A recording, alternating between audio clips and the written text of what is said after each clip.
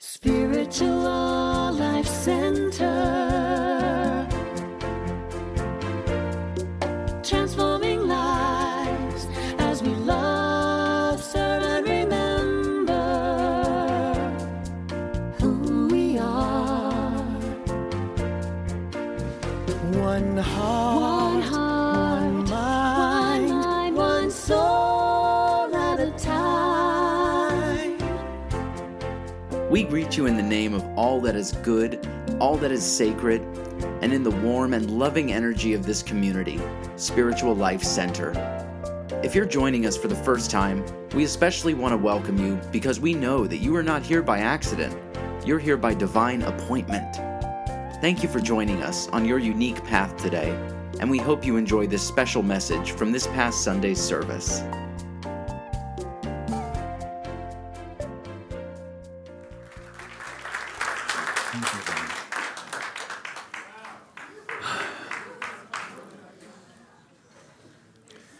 Well, take another breath. Wipe your eyes if you need to. I tell you, the energy in the room when we were going through meditation. Just take a look around and look at the landscape of beauty that's here. Just take a quick look around and see who's sitting next to you and behind you and around you. Glorious, isn't it? We'll never have this time again. Not this one. So in this moment, I just give thanks. I'm really grateful to be here. Thank you, Reverend James Trapp, for allowing me to do what I do. This is sacred to me. The stage has always been sacred. And Paula Mandela for inviting me up. It just turned out that I was going to be speaking in the Los Angeles area. And Paula said, well, we have June 25th. And I said, well, let's do it. Instead of waiting, let's just do it. So I'm here. It's been a while, hasn't it? Yes. It's been a journey too, hasn't it? Well, I tell you, it has been lovely. It hasn't been without challenges. And I'm back in New York. And I'm back for my second act. That's what I call it. It's just a continuation. But I tell you, getting back on track, it was something. Before 2020, I just come back off of a cruise. I was singing in Europe. And I landed in Atlanta. This was a divine thing because I wanted to go back to New York and get another apartment and went to Atlanta where my mother is now. And it was the voice of God that said, you take that apartment in Atlanta.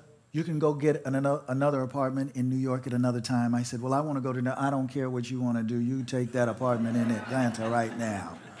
And sometimes, it's just that small voice that cuts through the chatter and what we've done before, that agenda that I had. But I eventually got back to New York. But it wasn't before the happenings of 2020. And so April, the first week of April of 2020, I'm thinking to myself, this will all pass. I was in New York for 9/11 and, it passed. So I thought, this is just lingering a little while longer, but it will pass. And when it didn't, I had a meltdown. Everything that I do is in person. The stage, the Broadway stage, even when I'm speaking, singing, doing my work with youth, it's in person. And so I was at the sink washing some vegetables, preparing to make a lentil soup. And my mind gathered. And I started thinking, what have I gotten myself into? this is not going away. Everything that I do has been on stage. What have I put together in my life? It feels like I've made all the wrong mistakes. When I got out of college, my mother said, you get the job, you take that job with IBM and you stay with them for 35 years and you get all those lovely benefits. And then you can retire. And after 6 months being in corporate America, I said, this is not where I'm supposed to be. This is not my strongest suit, so to speak. Then I told my mom, I told everybody, I want to go to New York and I want to be on Broadway. The most unstable job in the world, she says. And before you go, will you do me a favor? I said, yes, ma'am. She said, go see a psychiatrist because you've lost your mind. I promised her that I would. But there was something pulling me. I had to go. But I couldn't get that in this moment where I'm sitting here washing these vegetables. My mind was too focused on the things that I thought I had done wrong. I'd missed it somehow. And I'm not even in New York. I'm in Atlanta. I don't like this city. I want to be where it's all happening, in the room where it happens. And so I went down a laundry list of things that I had gotten advice on that had not quite lined up with what my heart was telling me. And so those things began to come to me and say, I told you so. You should have done this. You shouldn't have done that. You shouldn't have gone to New York. And then I started a blame game. Shame and blame. I'm still washing vegetables. But I'm too far down the rabbit hole to surface. I am heavily involved in this game of what I did wrong. And look where I am now. So I blamed my father first. Then I blamed my mother. I blamed my sister and I blamed my brother. And I think there was one instance that I blamed my beloved grandmother. And then I finally came to me. And I blamed me for every mistake I thought I had made, every wrong move.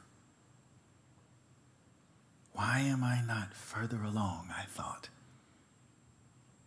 Why didn't I fulfill that before now?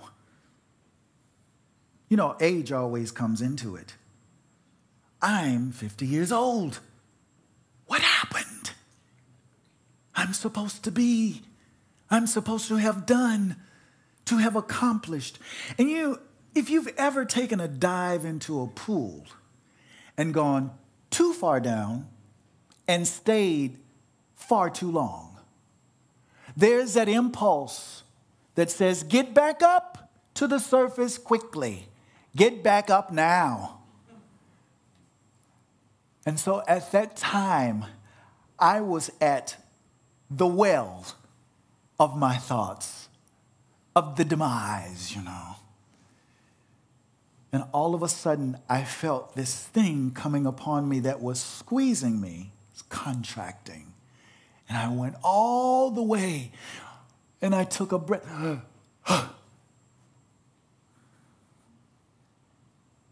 Still at the sink.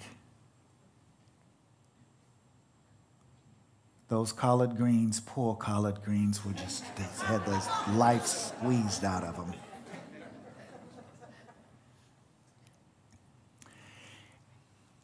And something spoke to me and said, call a friend. Call a friend, get another voice in your head. These tirades are running you. And I called some friends, and I was finally able to really take a deep breath. And I went and sat on my bed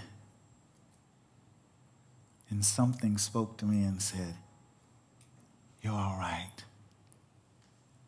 All is well." And of course, you know, the eyes of appearances, they transfer information. And I said, well, why don't I feel okay? I don't see how to get out of this. What is this anyway? He said, do you remember when you were 5 years old? See, 5 years old was special to me. It was when everything in life was likely, feasible, and attainable. I'd ask my parents, "Dad, can I get that ball and bat set?" He'd say, "No, not this time." I said, "Okay."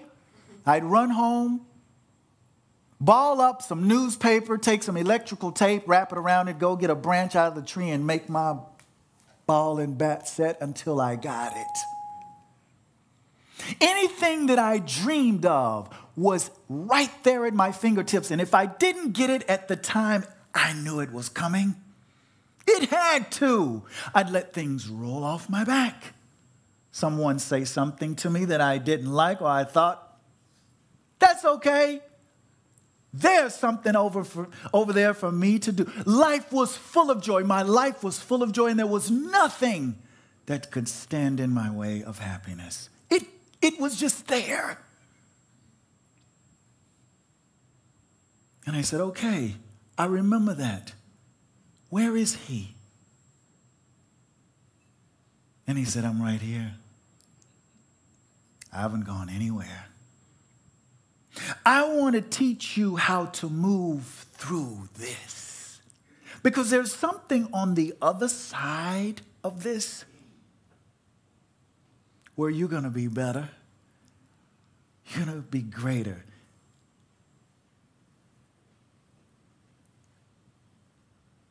May all your storms be weathered, and all that's good get better. Here's to life. I was looking for that spark, that spark of life that said, yes, you can get through this. It doesn't look so pleasant at the moment, but I'm here to help you. So what about all the dreams that I had? What about all the things that I wanted to do? They're here. Allow them to resurface in your mind. I said, well, I need to put this down on another surface. Start writing about it, Charles. Start writing about it. So I started writing this book called Lessons from My 5-Year-Old Self. And I started thinking about all those situations in my life where I felt like things weren't going to happen. Things that I had worked diligently for, and how everything had just panned out just the way, and sometimes better than anything that I could have ever imagined. And I said, okay, I'm willing to listen to this 5-year-old self again. It could be 3, 4 years old for you. It could be 5. It could be 8 for someone else. But there is that time in our life where everything is possible. Everything is likely and feasible. It speaks to us. It's right there, calling to us. What is trying to get my attention now? For it is at this time where we have come through this. Residue a little bit here and there, but we've come through it. So it's trying to get our attention. What am I here to create now? I still believe in chasing dreams and placing bets. I'm not a betting man, but yeah, I bet tomorrow's going to be better than today. And I've learned that all I give is all I get. So I give it all. Whatever it is that is calling you now,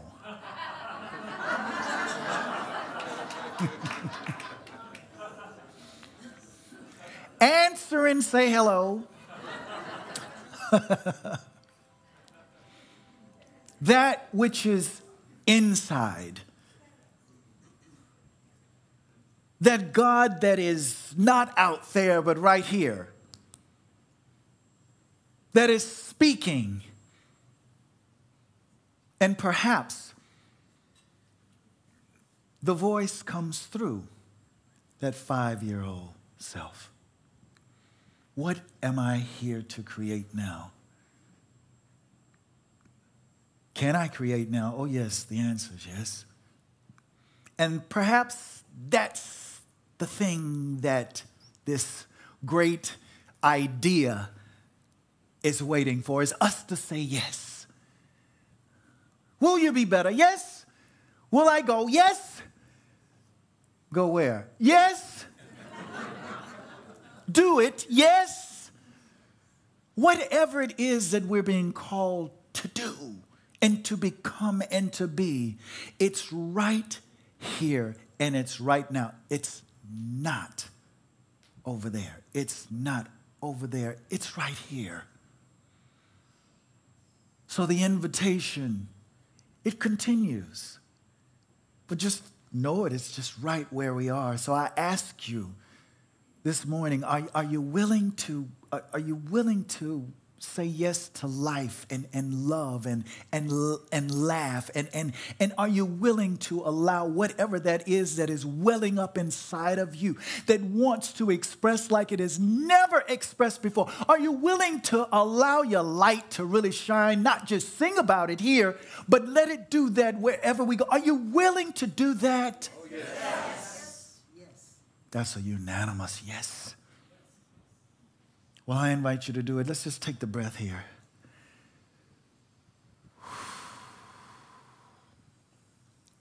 And just know that there are so many things that are coursing through us right now. Those cells, the blood, but those ideas too. That energy of love is coursing through us. There has to be. It's nothing but love in this room.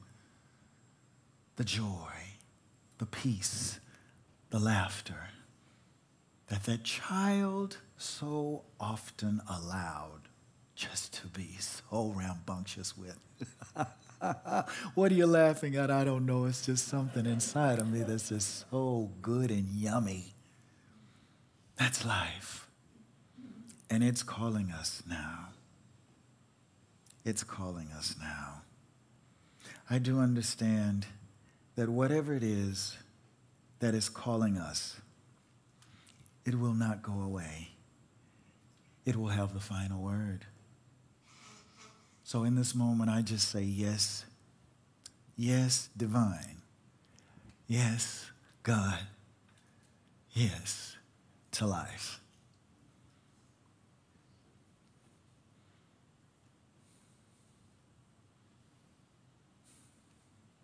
Can you feel it? Can you feel it?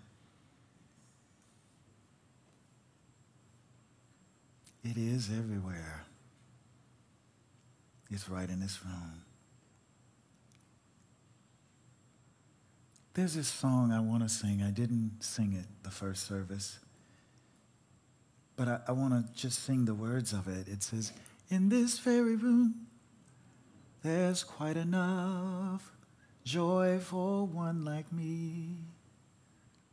In this very room, there's quite enough love for one like me.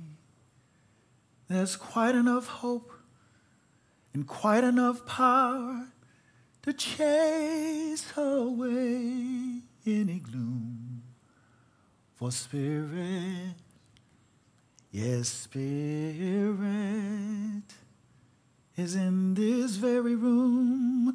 In this very room, there's quite enough joy for all the world. Right here with us.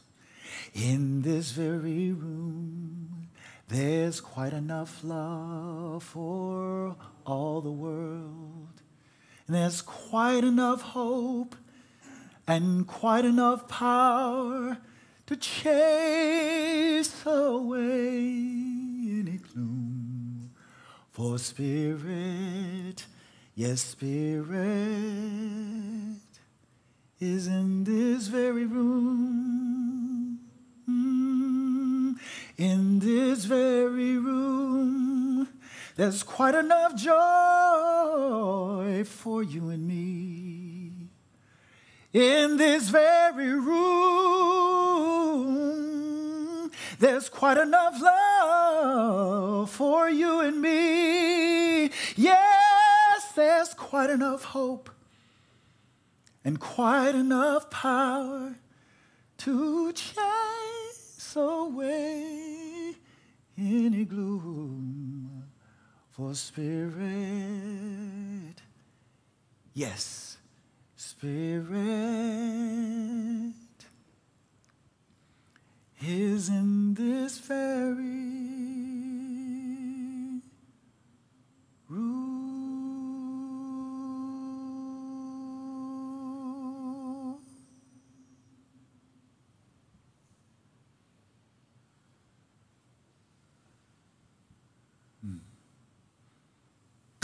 Blessings.